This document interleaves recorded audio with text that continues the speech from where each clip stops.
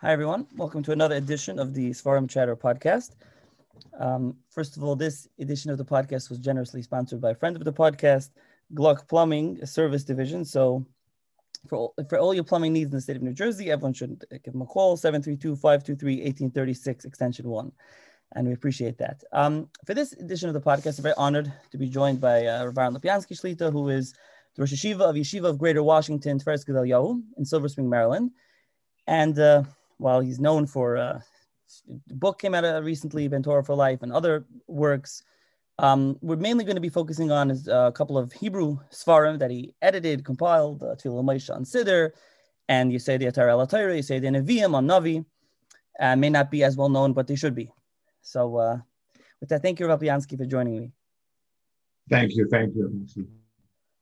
Okay, so why don't we start off for those who may not know, just to give a little bit of a background about yourself. I was born on the Lower East Side. This is going back to a while back. My parents were survivors. I went to RJJ, Yeshiva Elementary School and High School, where actually your great uncle was a very, very chashva bacher at the time. And I then, as soon as I graduated high school, I went to learn the Mir and basically got married there and stayed there for 25 years. And then 25 years ago, I came here to Silver Spring. And obviously, people may know, may not know, you married into the Finkel family, very, they're Yeshiva, right? Right.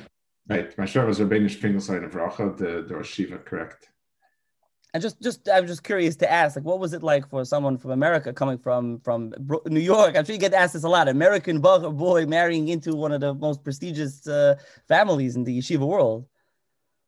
So I'll be honest, the culture shock for me was much less because my father actually grew up in Slobodka, Kovna. He was very part of that yeshiva world. I grew up speaking Yiddish, or Litvish Yiddish.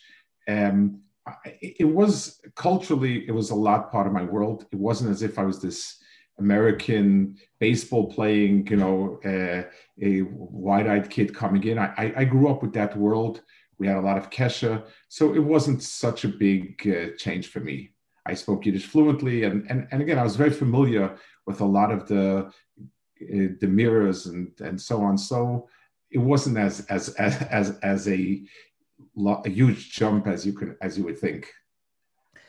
Right. Okay. So the Seforim I mentioned at the beginning we're going to discuss is the mainly a Tefillah Moshe, you said the Torah, you said the Nevi'im, and all those Seforim, for those that aren't familiar, I mean, you'll talk about them, but actually I can mention another one that I think is important, is Siddur Aliyas Yahu. Those are all the Hebrew Seforim. It's Seforim, and I feel, obviously because I worked on it, but I believe the work is a lot. I'm not the mechaber.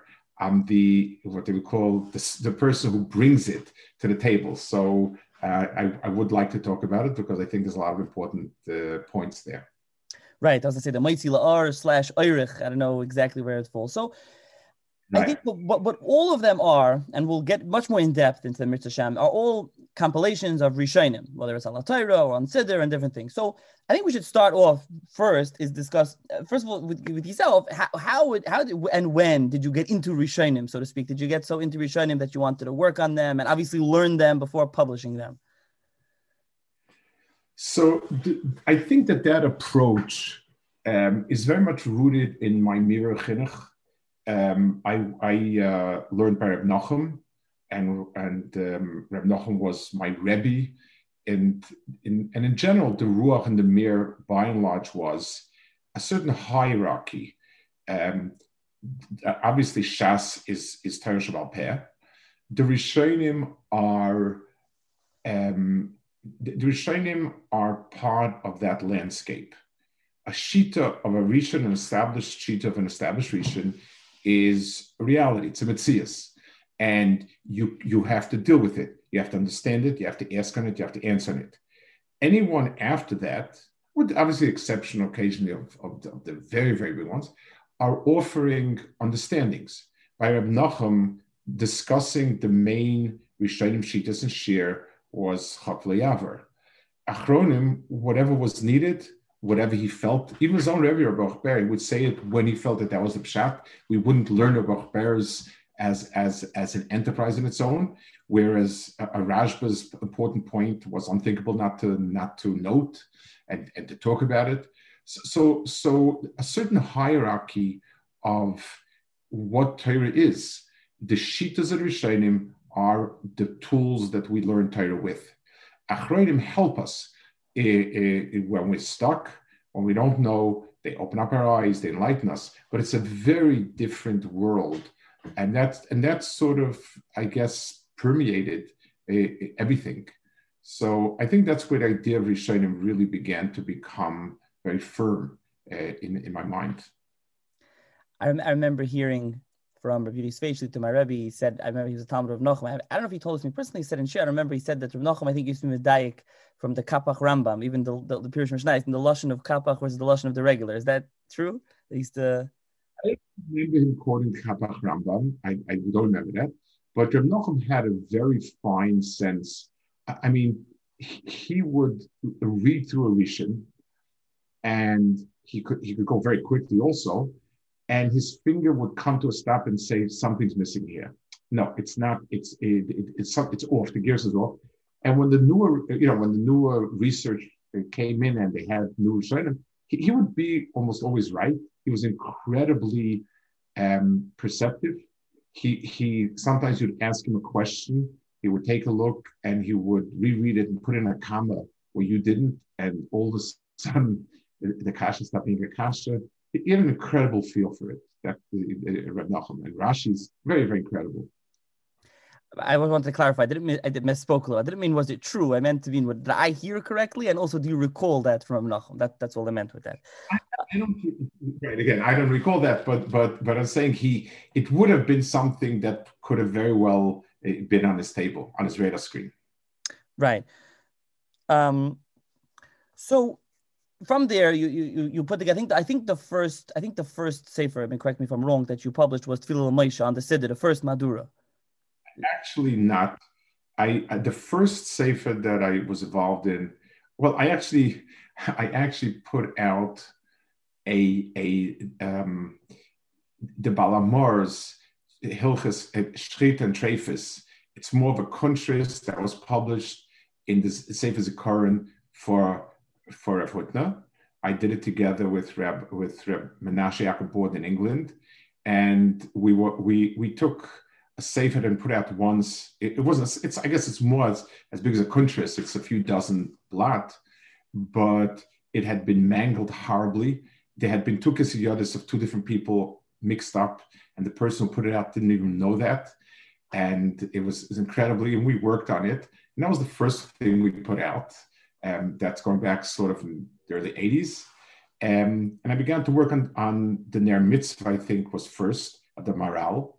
And the Ner Mitzvah came out before Rabbi Hartman's. It was after he had worked on Goraya, but this was Ner Mitzvah. I did it under Rabbi Grumin. And it was sort of, again, to try to make it as user-friendly as possible with a level of ha'aris that are critical, but not overwhelming of the text. So that, and then there was the second epic verse Hashem, which is the Haggadah Pesach, which I redid recently. And then Aliyah Sayor, the Siddur, was next. And that was a massive project. I didn't even know what I was getting into.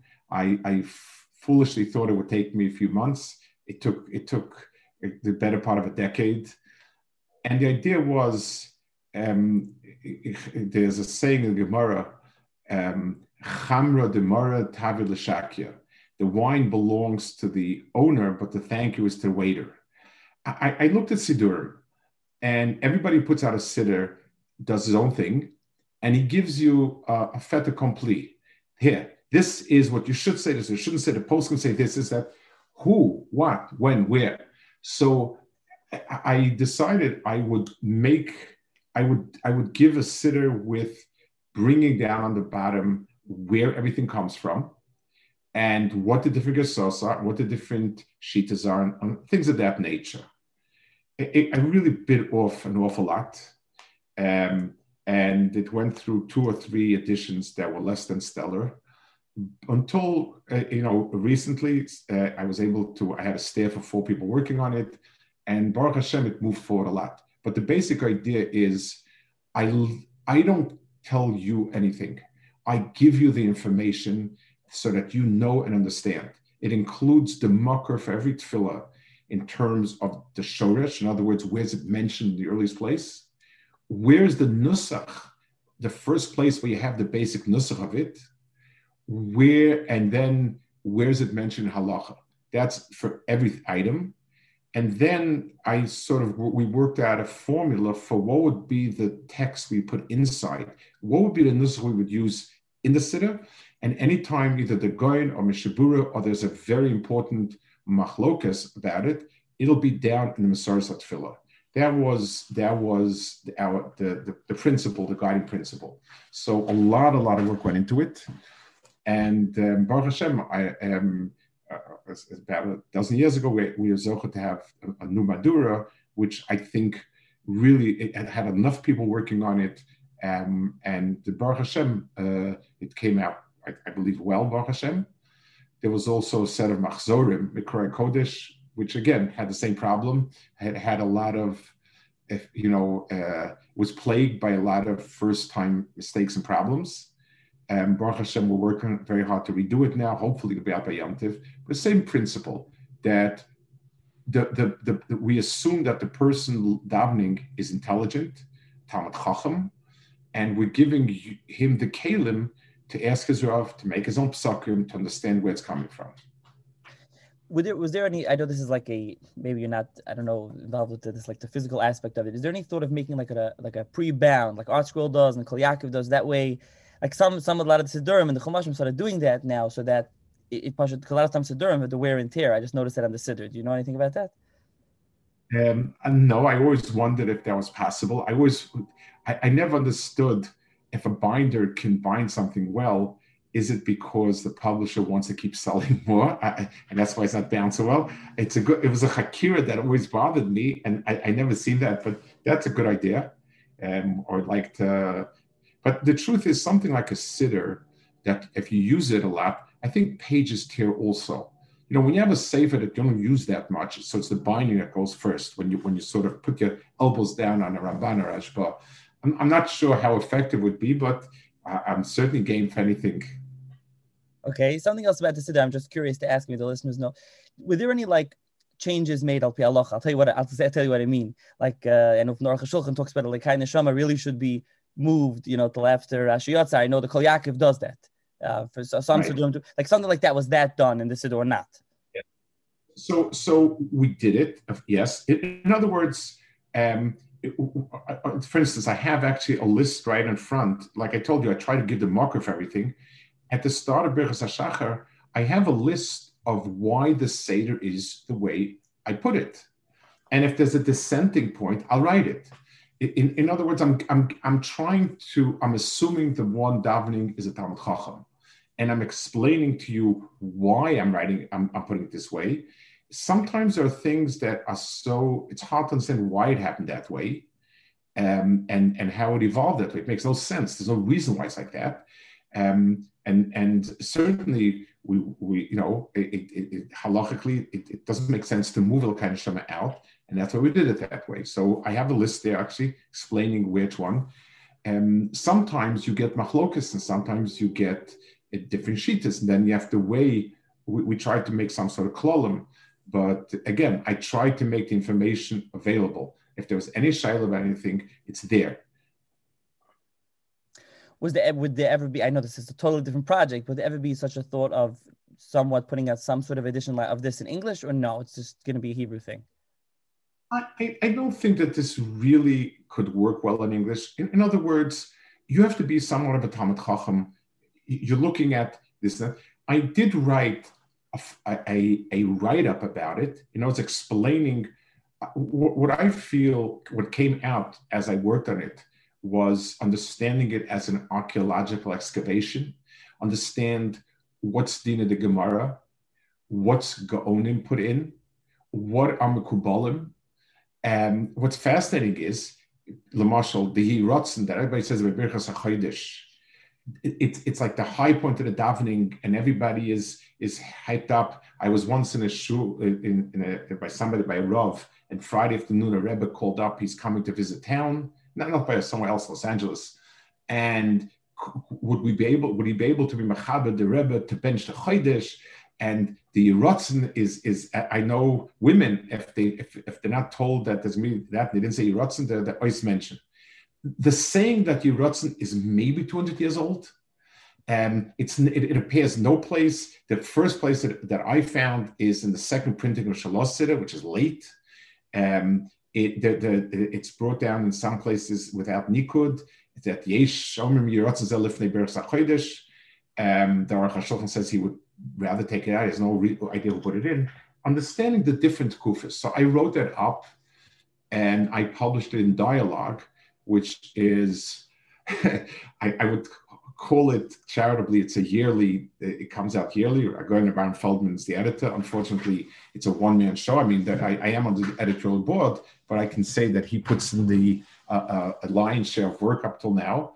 And I wrote an article trying to explain the different kufas and each layer of it. And it's helpful. It gives you a whole new understanding of what came when and how when the piyutim came and so on. So that lends itself to English. But the details of the halacha, so I think it's too cumbersome. Right, makes sense. Just figured it's worth asking. So the other one that I guess I started off by saying Tefillah Moshe was the first. Clearly, there was a lot more before I was mistaken. But Tefillah Moshe, there was a taller edition. Let me tell you an anecdote about the Elias Yahu. I decided to do one in Sfarad, and the person sponsoring it, Reb Tzvi Weinreb, should be well, did it Le'ilu Nishmas Novominska's first Rebbitzin. He's very close to Novominska and close with them both, and B'meili did it. When he told the Novominska Rebbe about it, the Rebbe was very, very moved, and he said, if it's on the name of my wife, I need to be on top of it. And he put in, I felt very, very guilty, but the amount of time that he put into it is unbelievable. I had done the work, quote unquote. He redid it. And he told me a critique, which I thought was so unmarked. And I had a very personally wonderful relationship with him. Didn't get to see him often, but he was very warm to me, kind to me, and so on. And he told me, after he looked at it, he said, you know what the problem with your work is? You're trying to understand a Chassidish Siddur with a Litvish cup. And he told me two items off the top of the head. He said, in Aliyah Yo, you try to be as brief as possible. Ayin Sham v'chein kosav, and so on, to give the person the footnote that he needs in the least amount of verbiage to get to what he needs. He said, a Hamish Yid likes arichas, some time advarim, user-friendly, and he was a lot more loquacious, he was a lot more worldly. That was one. A second correction, he said, you bring stam halachas as mishabura. He said, stam halacha for a Hamish Yid, for a Chassidish Yid, is the Magen Avraham. Mishabura is a basic, like you would look at the Aruch HaShulchan. It's another sefer psak that's important. But when you want to bring a stam halacha, bring the Magen Avraham. And he worked it over from beginning till the end. It's called Karni Hayit. I think they want to reprint it now. Le'ilu Nishmas the Rebbe, Tzvi Weinreb is working very hard on it. And again, it's the same type of work, but with a Chassidish cup, not with a Litvish cup. So Bez Hashem, it should be remarkable. So those were things that came before the Tefillah Moshe, actually. So yeah. First of all, I forgot to ask. I should ask. So when did you? Is this something that was Tefillah? We'll get into Tefillah Moshe now shortly. But was Tefillah something that you always had? Were drawn to? When was that shaykhs to Tefillah? The Siddur, it was ancillary. I don't know. Somehow I got into the Siddur for some reason, and then it was more. It wasn't that I was thinking what I could do with Tefillah. I don't know. For some reason, I don't know what triggered it. But yes, it is true that it revolves around Tefillah. But I don't think Tefillah was the motivating theme. I just felt these were things that were needed. These things that I wanted to see. I would always get annoyed, like the sitter. People would say things. Where can I find information? Where is there a way to find information that I can know exactly who made this tefillah and when? These are things that I wanted for myself. This guy would say this guy would say this guy, everybody would come up with some idea, but I felt always helpless because, I need a mafter. Where do I come from?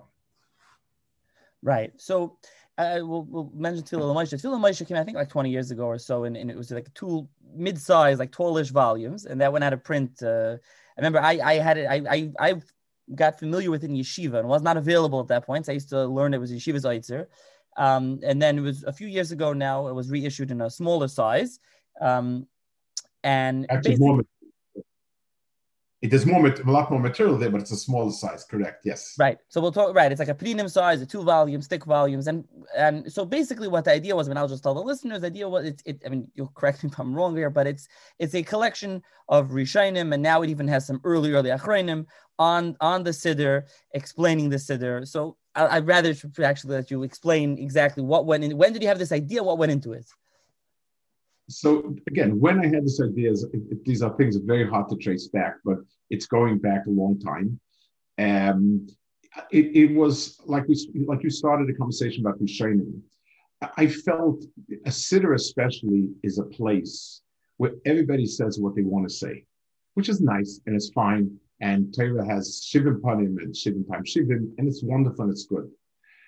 But this difference between pshat and a vertel, what's the basic understanding, and what are nice things we can darshan? I heard once, it says, it's written, the I don't know if it wasn't the Alt of Kelm or it was Reb Daniel from Kelm, maybe Reb Daniel, who was the last mashgiach of Kelm, the last Rosh Yeshiva Kelm. Whenever he would say Dvar Musa, he would always say the pshat in the pasuk I'm going to say on the medrash is this. I hear something more. And I felt that it's a very important chinuch because it at some point it gets to a point where people are full of vertlach and there's this total disconnect with what it says. In Siddur, let's say Chumash or Gemara, we have Rishonim that printed the Seder and so on and so forth. On Siddur, there is a lot of Rishonim, but it is spread out all over the place in Seforim that are not terribly accessible, that are kind of, in all sorts of, nooks and crannies, and it's frustrating. So if I want to look up Pshat in the Tefillah, what's the Pshat in the Tefillah? I'd have to go and hunt Seforim from all over the place, very tedious, very difficult, very time consuming, and frustrating. So I said, what if I could have all the Rishonim available, laid out, and at your fingertips, the way you would have with the Shita Mukabetzes, the way you would have with the modern version of Shita Mukabetzes, where you have all the Rishonim laid out. Now, there was two mahalchim. First, there are Seforim that are written by Rishonim on the Siddur. They're obscure, unavailable. You have to find them. I dug up whatever I could and, cut out the pieces on the tefillah. And then there are other Rishonim who don't, the Kuzari has a running Pirush Shemon Esrei, but it's in the Kuzari. I went through a lot of Rishonim, took out whatever was on tefillah, and was mesader it.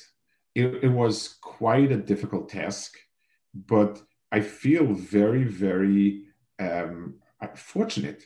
I'm the waiter who serves you the Rishonim. So if you want to take a look and see what's the most basic pshat, and then let's go on and say, as your heart wants, darshan, but at least understand. And a lot of times, let me tell you another place that makes a difference. Where do you put the comma?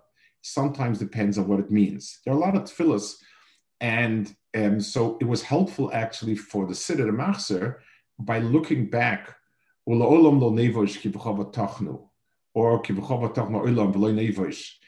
the olam go to? Looking it up in the Rishonim, I was able to find a source. So a lot of it's helpful in how to divide up the tefillah and so on. So I brought the first edition of Chaim Kanievsky, and he said, "Where did you find so much Rishonim on it?" That was his comment. So I actually felt very vindicated. If he could say, "Where do you find so much material?" then I felt kind of it's a good work. So that's what I did. Once again, I had wanted to redo it, and it needed investment in it. It needed to be broken up better. It needed to be, there were a lot of mistakes. Some of the Gersos of this firm I used was pretty atrocious and so on. And again, somebody came along and was extremely helpful. I was able to take a staff of people and redid it and added a lot. There was a sefer of Rishonim Ashkenaz, Sidi Ashkenaz, that Rav Hirschler put out, and he did not give me permission the first time.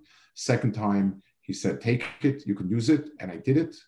I was able to find from the Rugas Aboisim, put a lot of work in, and put in, and some more things. I found a Pirush somewhat al pi derech HaKabbalah by probably the first Makubal who we have his works, Rabbi Ezra, that I added to the Tarek. And I also felt, because there's so much in the early, like the Bach and the Lavush and so on, so I added from them. But basically, the purpose of it is, this is the Aleph base. Like in a Sugya, you don't look at Reb Shimon before you don't see what the Ramban and Rashba said. Reb Shimon is explaining the Ramban and Rashba. This is the go-to. This is the Aleph. Now go and darshan. Now, is it fair to say, so the I can't give a whole list because it'd be too hard to give a list here, but the main... Over 60 Seforim in its entirety. It wasn't, I didn't pick Vertlach.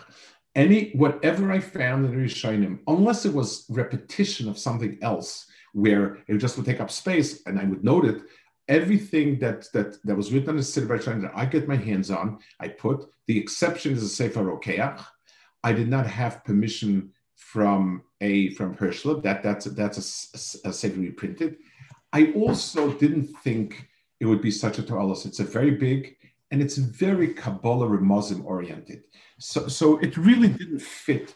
It didn't fit the profile. It would have taken up a lot of space.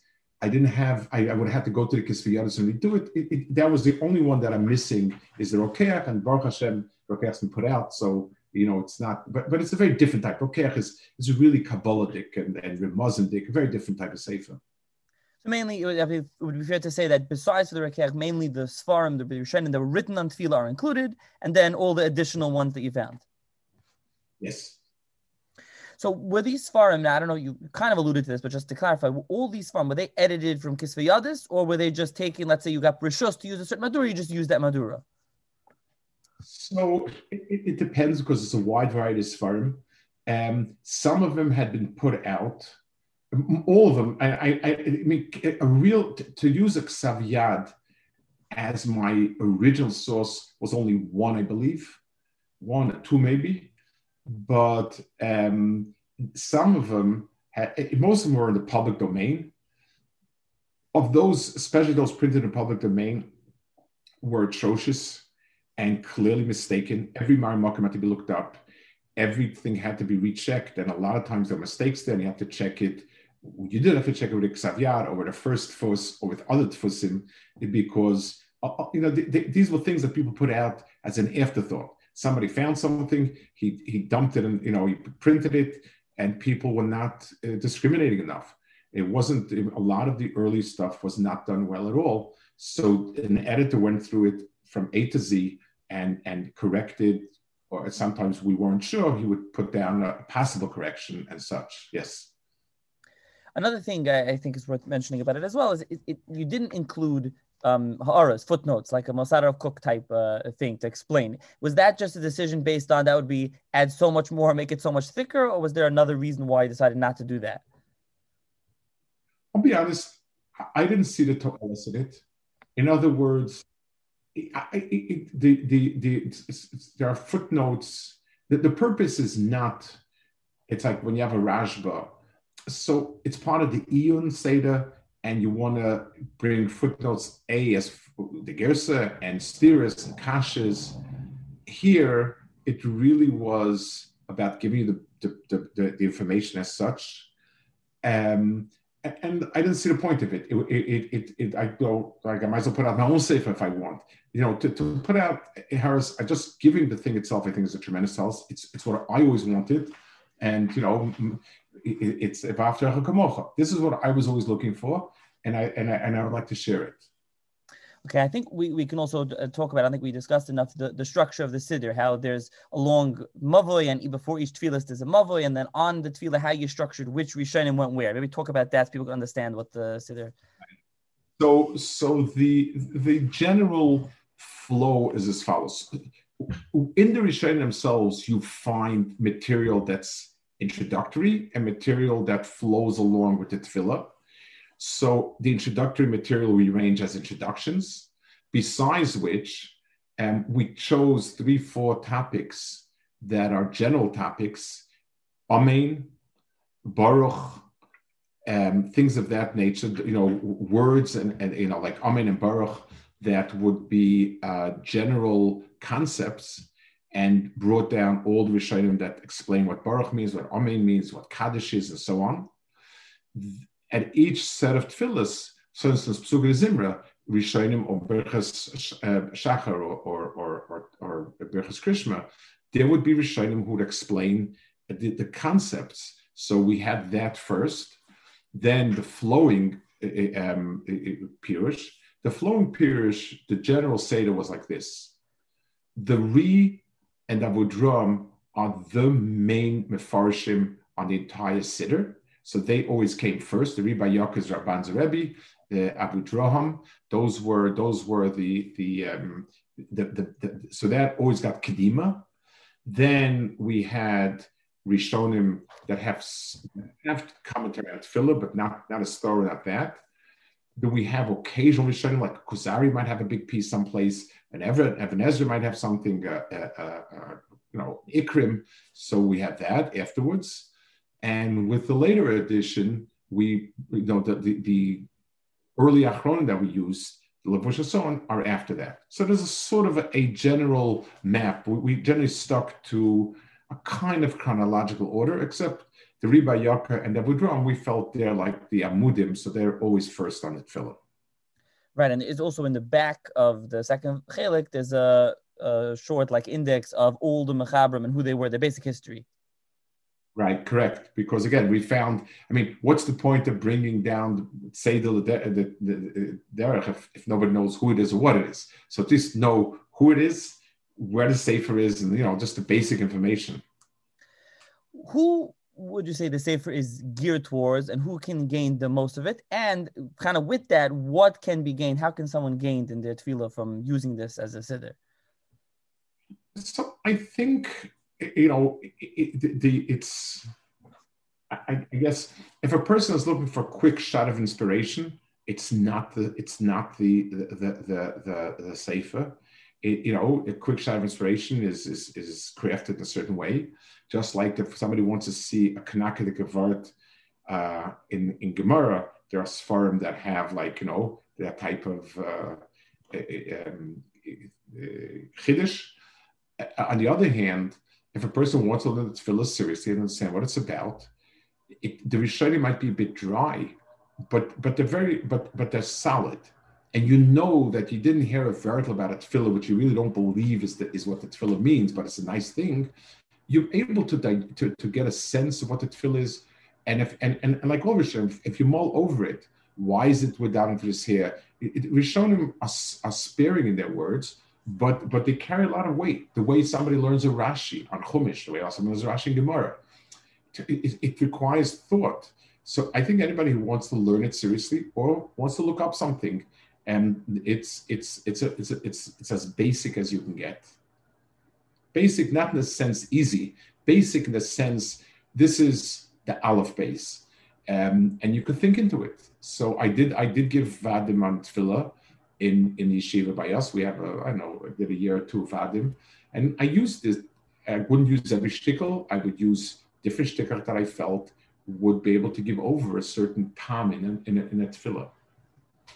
Now, obviously, it's structured, like I said, there's I don't know if most of all the pages have the Pirush, have Rishonim, but overall, would someone be able to use this as a siddur, or it's more of a sefer and they can't exactly daven from it?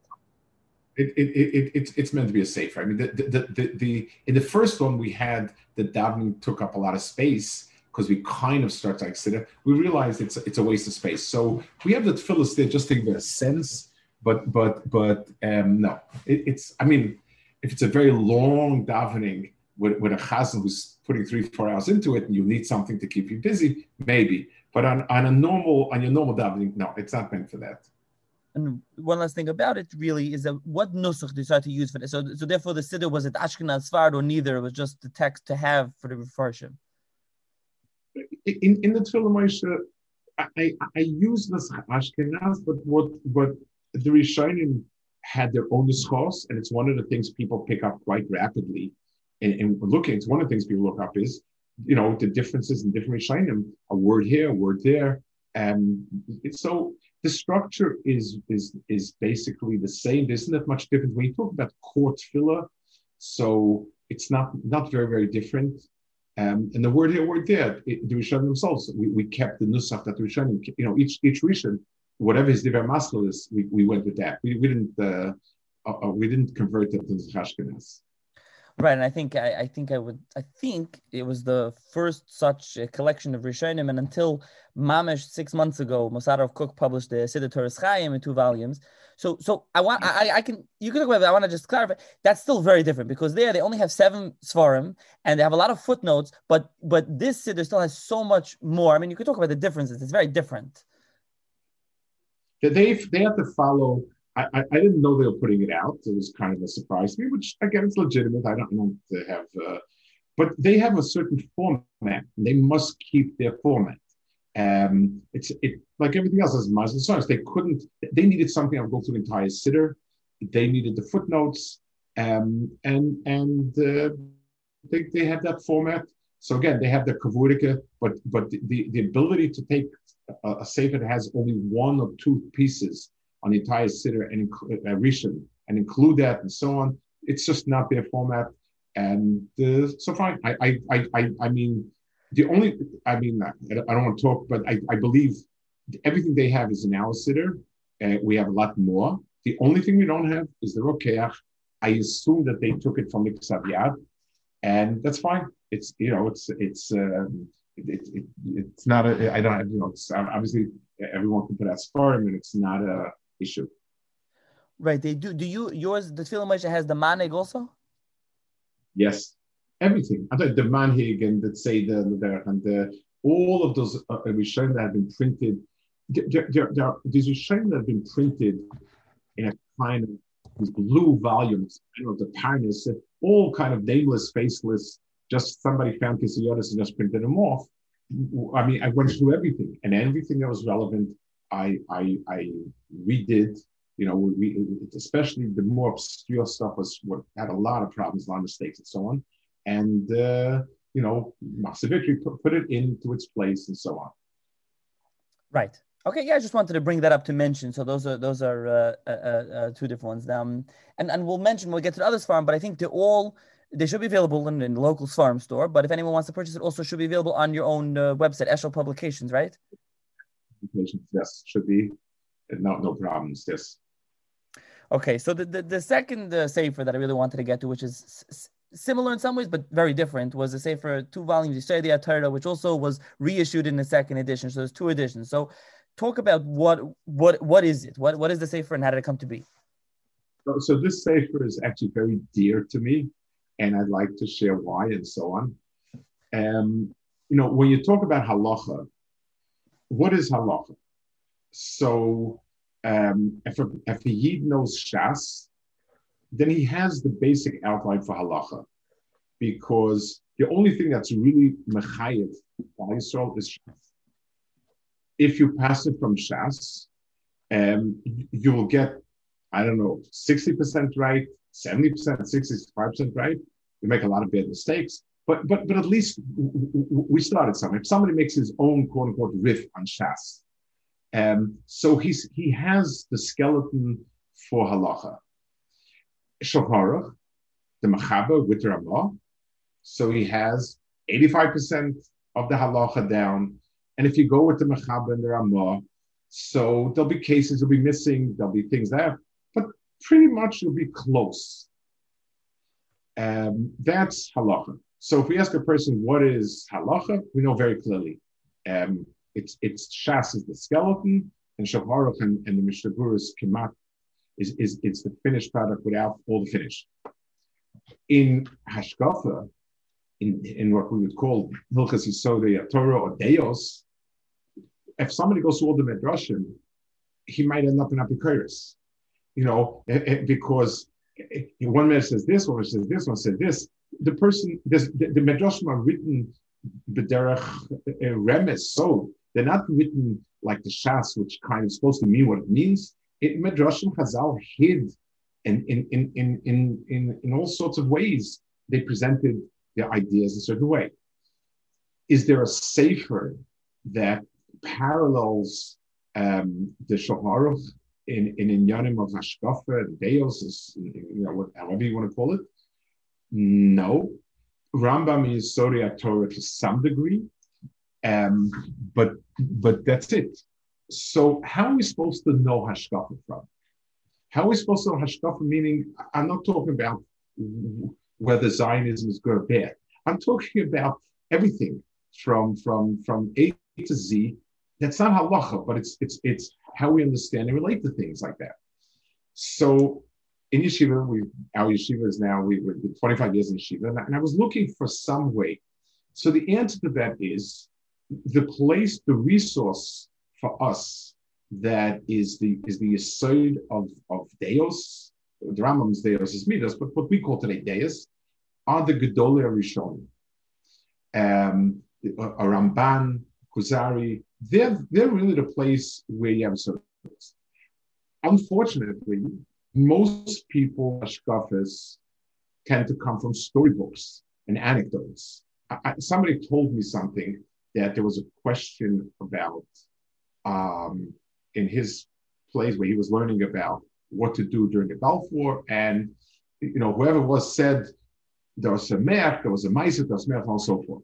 This is what his Rebbe said, and I was aghast that you're building Yesodos in Inyanim Shalom on a meiser or a semer. A meiser is a beautiful way to bring out a point, but to build hashkaf on stories and vertlach and things like that is it's ludicrous. So a story dresses up, brings out a point, is an aura person. A story has its place, but not the beginning, the end.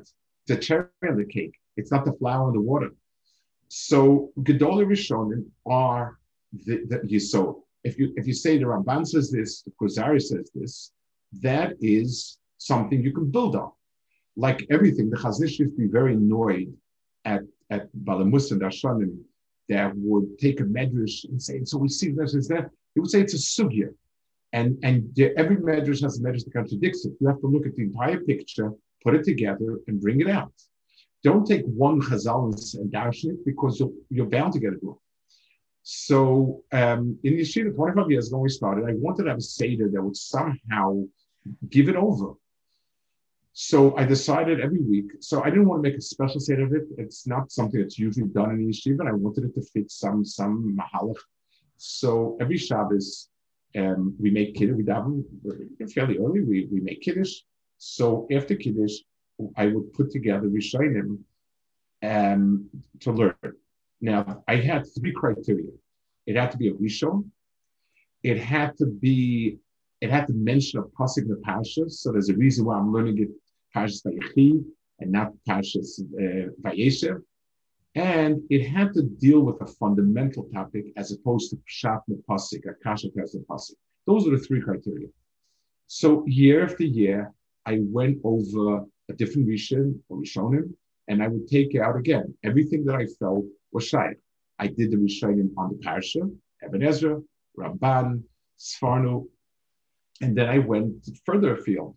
I went to the Akedah, to the Ikrim, to the Kuzari, to the Drashas Aran, to the Rambam, wherever he spoke, whether it's his Igris or the Mar Nevuchim or other places, and so on. Shuvas of some Rishonim, that Shuvas Rashba, Yochna Boaz, Shuvas Avram and Arayvid, different Sfarim. I try again. Anything that I found that fit this criteria, I absorb. And at some point when I had a lot of material, I began to put it together. Put it together meaning to get it sort of to print it. It used to be photocopied sheets every week. Every week I had another packet. And then second time around, again, I had the same people working on this. What I did was, my job was to find the Rishonim, to punctuate, paragraph them.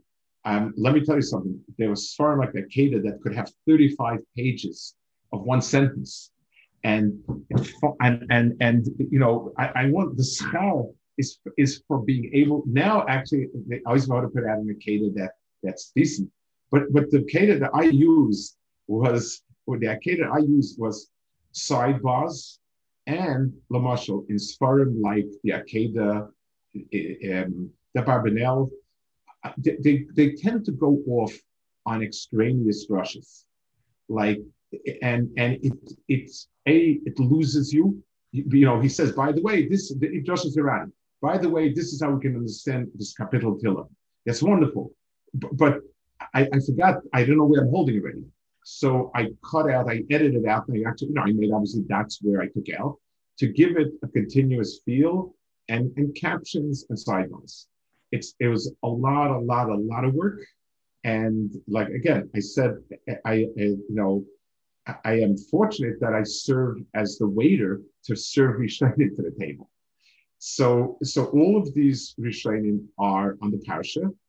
They deal with your soul. Sometimes they argue. Did Klal Yisrael have nevuah at Maimon Sinai or not? Big machlokes Rishonim. It's helpful to understanding why would you need nevuah for it? What was Maimon Sinai?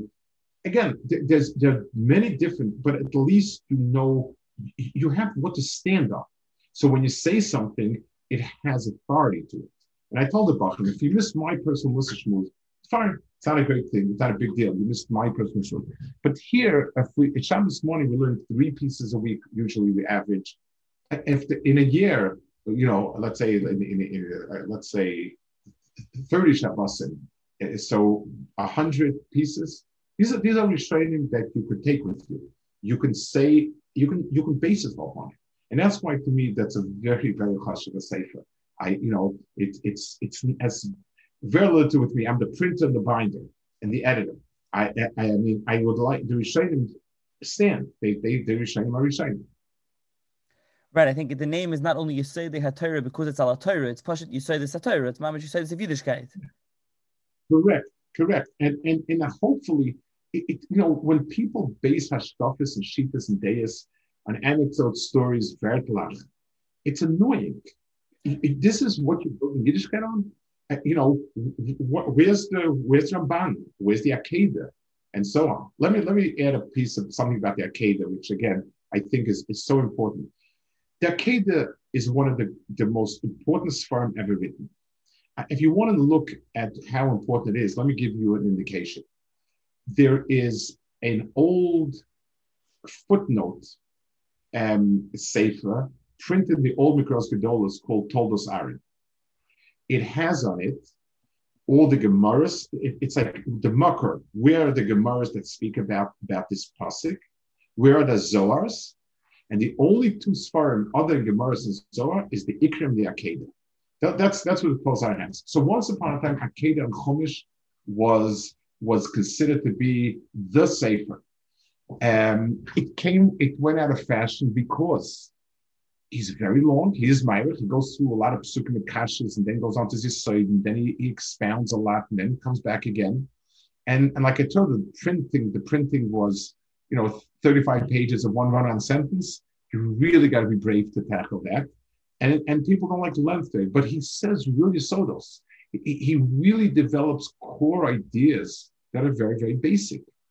And with a little bit of patience, you have real substance. Rav Aaron Kreis's son is the mashgiach for us in Shiva. He told me that his father's his Akedah was worn out. he used to sit and write on it and this. He saw it as a bread and butter Sefer Vashkafa. So Reb Moshe Shapiro told me when I asked him to write Askam, he said, if you would do something on the Akedah, it would be a Davar Golad Moed. So I excerpted 120, 30 pages of Akedah from the Sefer. This is what I had done. I don't know, and I gave it to him. He was very he said, "Wow, that's a real work."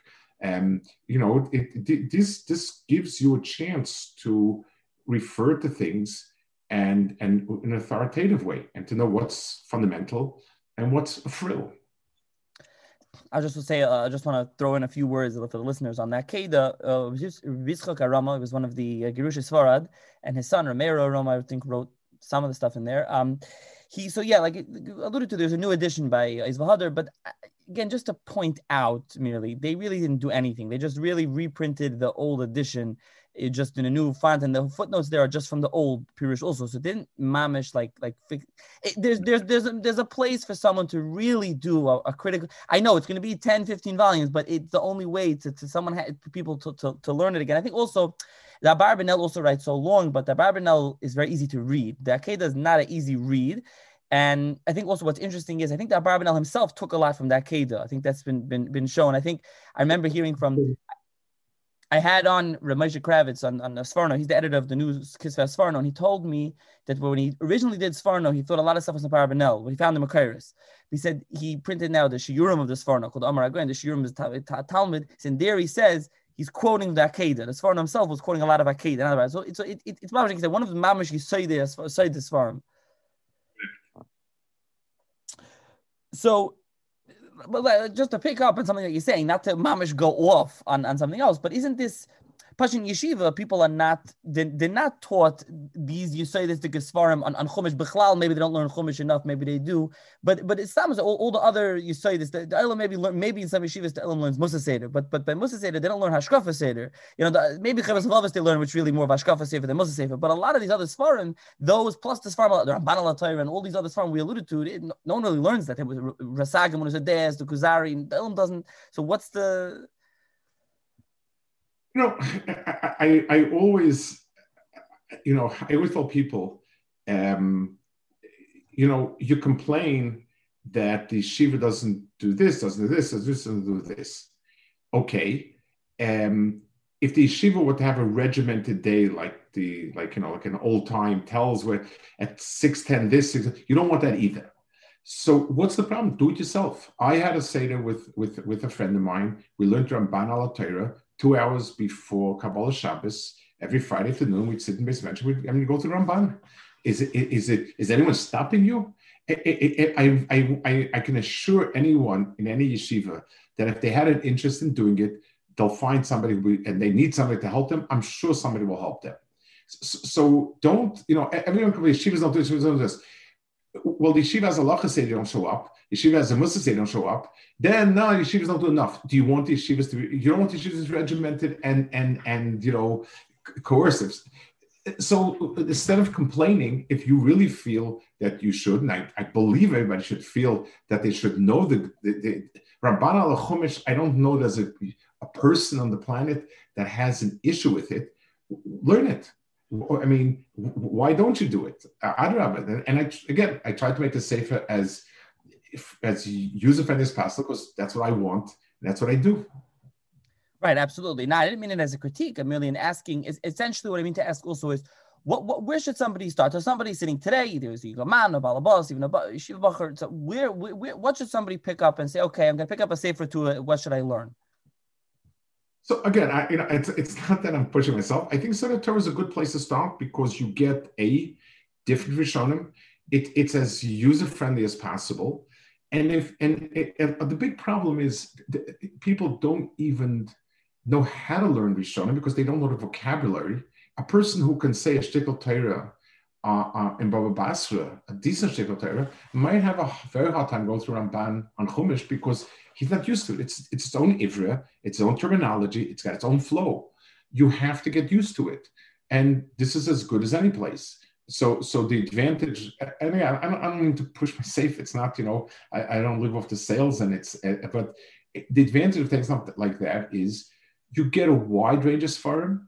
You get them laid out as user-friendly as could be.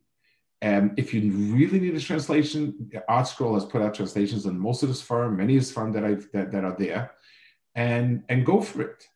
Then you might find yourself very much enjoying a certain Rishon, the way he writes and what he writes. Then you go to the Sefer, but this will give you at least a taste of many different things, and give you important yesodis as you go along. Right, and this forum here, like I said, they've been selected paragraphs. It's been punctuated. It's Maramakaimis, and also on the side of each one, it has like a caption telling Bekitzer what it says. I also have actually online shiurim on a lot of it. I obviously haven't finished it. I do a little bit each week online. I know that I forgot the name of the site. I think it's shiurim of Rav Lopiansky or something. Again, you can find and I have weekly shiurim that I do, and each year I do where I left off the year before. So if you really need auditory help, you can try with that. But I really think that with a little bit effort, it should be at least reasonably learnable. But if you would say, I'm just curious, if you would say, so I 100%, I've used a Sefer, it's phenomenal and very helpful, like I say. But if somebody wants, is there one Sefer someone should start at? You say this Sefer, just picking a Rishon, or someone's familiar already with how he's able to read it. Would there be something that someone should pick in particular over the other, or no? It's hard. It's very hard. It's certainly. Let's pick the two that come to mind as most important, each in its own way, is the Ramban and the Rambam. The Rambam in Hilchos Yisodei Torah, in Hilchos Deos, in his Akdama to Pirush HaMishnayos, in his Akdama to Chelik, is as yesodistic as you can get. Now, occasionally there may be a place where there's a machlokas, fine. In Hilchos Yisodei Torah, there's two prokim that deals with Alkalim. You can skip it. You don't have to skip it, but what's the difference? All the Ramban is doing, the Rambam is doing is, I don't know why people are so awed of it, but that's as yesodistic as you can get. The Ramban ala Torah, there are Seforim out there today that pick out, like Contrason, usually done for yeshivas, that pick out the pieces that are important. The Ramban's yesodis, I would say, are the ones that are the most, I don't know how to say it right. It combines Rishonim with the flow or direction of the Kabbalah. So in a certain way, the Ramban's shitas are the Yisodos they're across the board, both whether you're coming from an angle of Amkus or an angle of Kabbalah kind of quasi-Kabbalah or something coming off that. The Ramban is that. So between the Ramban and the Rambam, those are your I think the first places you should go to. Right. I think the Ramban's time, like I said, the Kabbalah, I think some of the problem is all the article, a lot of the Ramban, if people need some help learning Ramban, there's really nothing. The Tev Yerushalayim doesn't translate any of the Kabbalah part. They just leave it out. I don't know why that is. So just pointing that out. A lot of it, the problem is a lot of it can be explained in a general way. The Ramban was writing for Klaisos, so a lot of these concepts can be reworked in a way that is, it can be understood by a general audience. Whenever I do talk about it, again, I do try to go through those pieces in the audio. I'm not, it's not important for us to know whether the sphere is the Tiferes of Malchus. It's important for us to understand what the difference is. The Ramban is not out there to teach a Kabbalah, he's out there to use Kabbalah as a tool to teach a Chumash. So I try very much to explain it in a way that that sort of helps you understand what it's about. I don't know if I'm Matzliach, I don't know if I understood, but Tachlis, I try to do that. That's the audio. Right. Yeah. So you said that Torah is 2 volumes. Again, it's available in Eshel Publications. I'll put the link and available widely. Now, just last year, you published Yisrael Hanavim in 1 volume. So is that the same thing? No, that's very different, actually. This was the other direction. Nevi'im are a very, very hidden. A lot of the points in Nevi'im are very difficult to understand in terms of iyun. In other words, what was going on? Why was this happening? How do we understand it? And so on. So whatever we could find in Rishonim that could shed light on it. So you obviously have the Mefarshim Aladaf, Radak, and Rashi, and so on. But Rishonim did speak, as I was in Yisrael Torah, I noticed, Rishonim would sometimes go through a difficult parsha and explain it. And those are invaluable. If you can find a Ramban somewhere else that deals with it, or a Ran or something, and it exists. So I went through all Rishonim had access to that dealt somewhat, that explained that. This I started a long time ago. Just gave up on it and then restarted it. And then again, I had a chance to publish it and went through anything Rishonim wrote that shed light. And there are some amazing shtiklach that really clarify a parasha, give us understanding in parashas that are strange, confusing. I did only Nevi'im Rishonim, because that's where you have most of those difficult parashas to understand. In Nevi'im Achronim, just difficult to understand the psukim. And Nevi'im Achronim is a Yam HaGadol.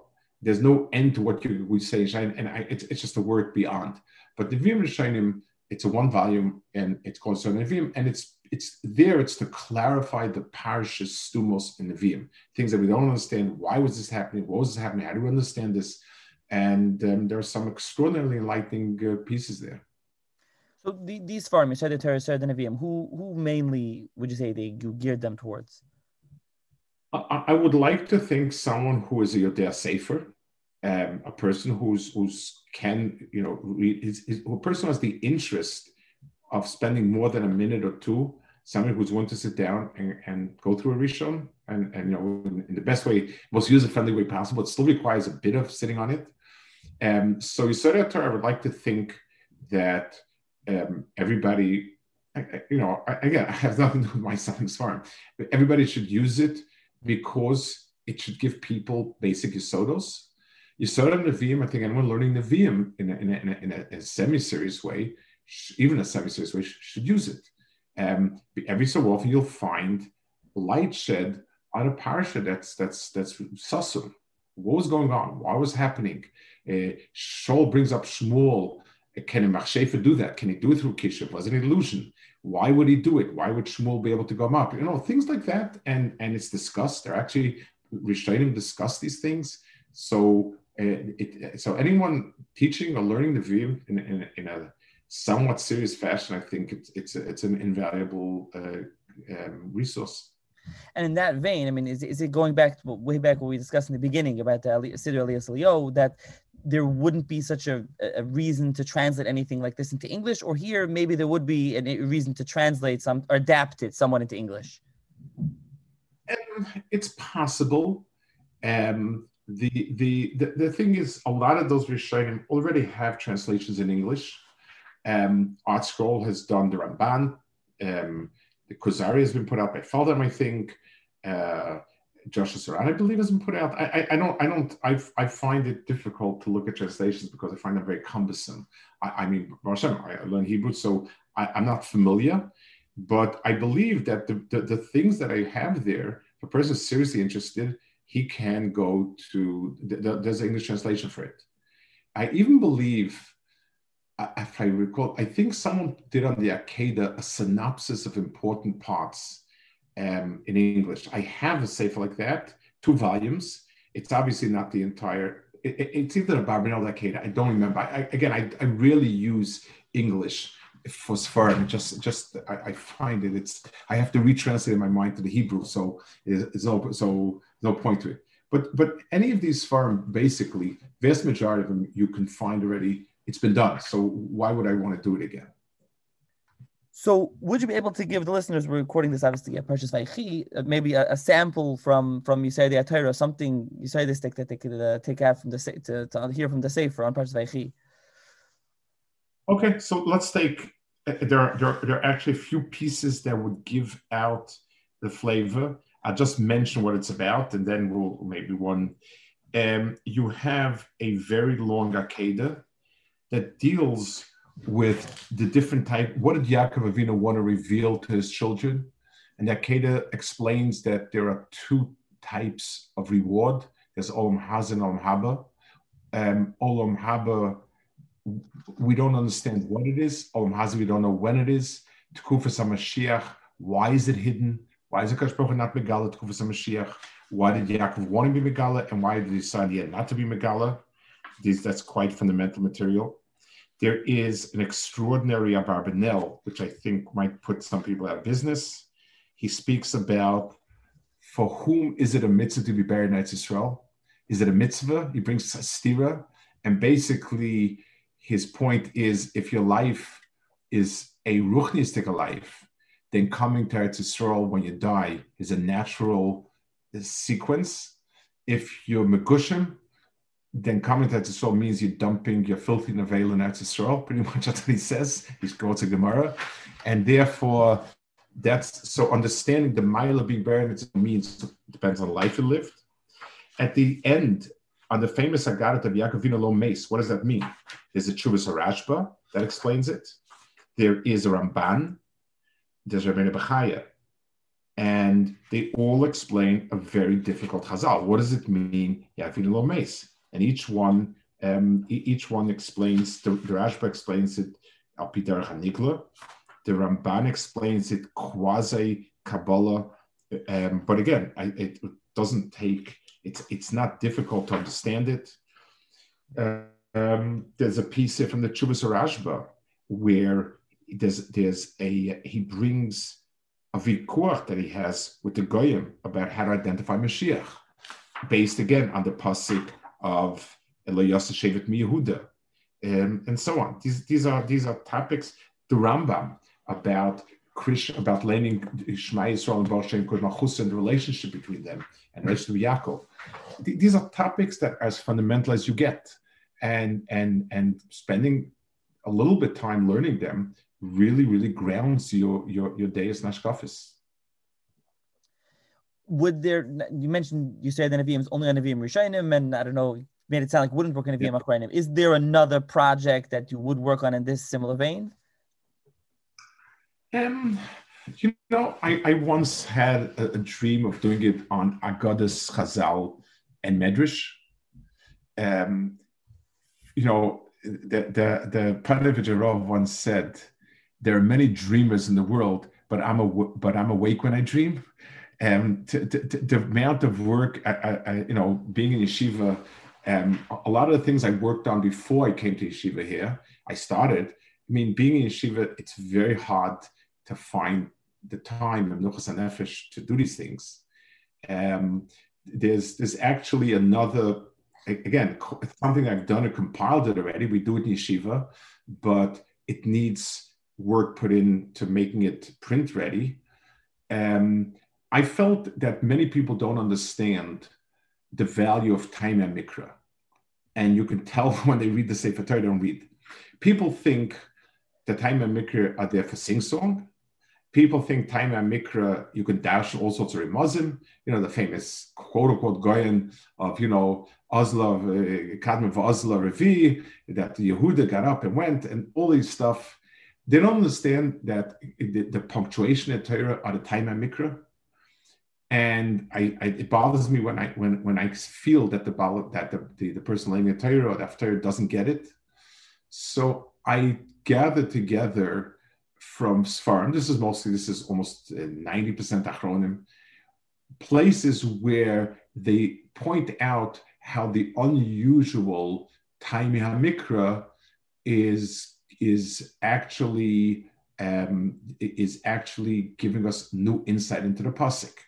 There's a younger man in Lakewood, Rabbi Fall Geringer, who has a sefer called Vayiven B'Mikra, I think it's called. It's amazing. Some of it is very mechudesh, but a lot of it is amazing. The Malbim, the Ksara Kabbalah. So I gathered together I don't know how many pages must be. It's quite a bit. I can tell you right now. I actually have it here. It's I know it's something like 200 pages worth. So it's and we do it Shabbos every Shabbos we do 2 or 3 on the Sedra. and I try to point out and explain to them how the difference in punctuation. The famous one, we had our grandmother for dinner last night.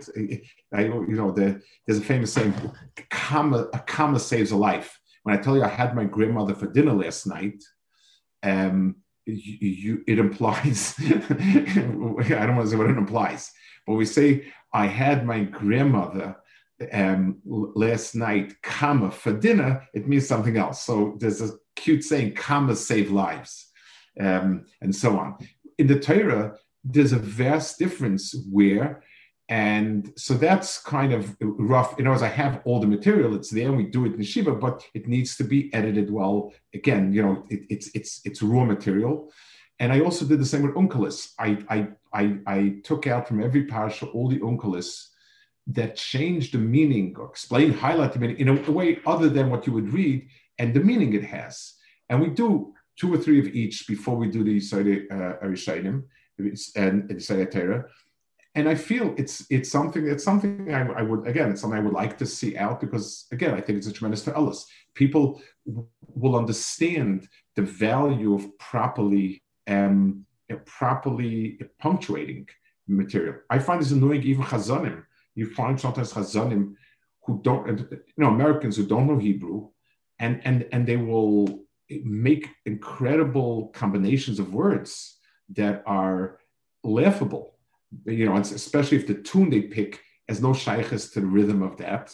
So it's going to be I remember I had a Rebbe, Reb Zayl Epstein, who this is 50 years ago, used to say Tika Shira Shrosh Necha. All of Anim Zmiros has a cadence of 2 words, 2 words, 2 words. So he heard a chazan or a boy singing Tika Shiras Rosh Necha Kasher Yushal Kavanecha. Tika Shiras means, what the sentence means is, may the song of a poor, humble man be as precious to you as the song that's sung on the carbon. But the way you split it up this way is Tika Shiras, Rosh Beinecha. It's like it's reasonable. It's kind of very annoying. So I would hope that this would sensitize people to understand the value of, when you're laying with the right time, it means the sentence means what it's supposed to mean. The Torah means what it's supposed to mean. But I wonder, besides for the lack of diktuk and grammar knowledge today, I wonder if some of this goes back to also tefillah, like we're saying. In davening, people don't understand what they're saying or know the taich. I just used an example in a recent pasuk. I'm not a baki by any stretch of the imagination, but all the time since I'm a kid, you hear people get up mitzor devash aspiyeka on Thursday morning by the yoyim. I mean, it's just, that's not what. How could somebody say such a thing? Think what you're saying. Nobody puts a comma there. Right. I miss, and it's grading. So the one thing Israelis have a mila that they naturally pass it correctly. But I always say, we have a rule by us in Shiva that someone who doesn't understand Haftarah, anyone can get Haftarah except someone who doesn't understand it. And I tell them, I'll when I hear you read it, I'll know instantly if you understand it or not. It's right. So would there be, just getting back to kind of just to tie things up slowly as we wind down, would you ever consider, being that we discussed a lot of the Rishonim, they're not really like a critical, let's say, Masad Rav Kook, Machon Yerushalayim edition with footnotes. Did you ever think, or would you ever think about publishing a Rishon in such sort of a critical way, or no? Personally not. I don't have time, the resources. And again, I think there are many people who do wonderful work with that. My heart lies to make it the piece, to make it user-friendly in that way that, when you have the piece laid out the way you want to see it and use it. To me, that to find the right pieces, the Novominska had challenged me to put together a Yesodei Torah topical. In other words, by topics. That was a fascinating challenge. It still remains unanswered. And he told me, actually, that Dominska said he used the Yesodei Torah a lot. He said, the Barbanel was always kind of off limits for us. It wasn't the Rishon with Al Mahalach, whatever. But he said, I've seen a lot of shtiklach, and I don't know what the problem is. There's very few Abarbanels that one would say, well, it's not quite the way today is the general Mahala. He's usually the Abarbanel sums up many shitas and of up to him, which he was the end of the Kufas Rishonim kind of, Golas Sfarad. So to me that's the type of things that I feel is what I have a heart to do. So with that, just as we wrap up, are there any? You sound like the Taimim Sefer maybe will be worked on. Are there any other current writing projects that are coming out in English or in Hebrew?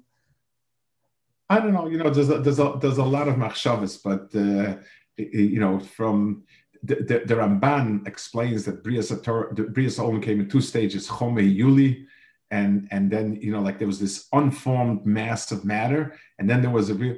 So fantasies are fantasies. Bez Hashem, when something will be more real, I'm sure you'll know about it.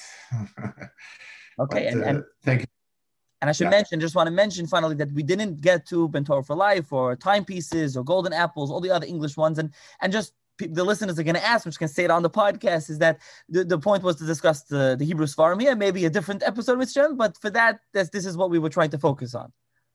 Okay, so yeah, thank you very, very much. And again, it's the message that's the ikka. The wealth and the sodus of Rishonim is really something that we need to put down as the aleph base of our perspective, thinking, etc. And Bez Hashem. Okay, so I will include the links to this forum, and thank you very much again for joining me. Okay, thank you very much, Shevnech.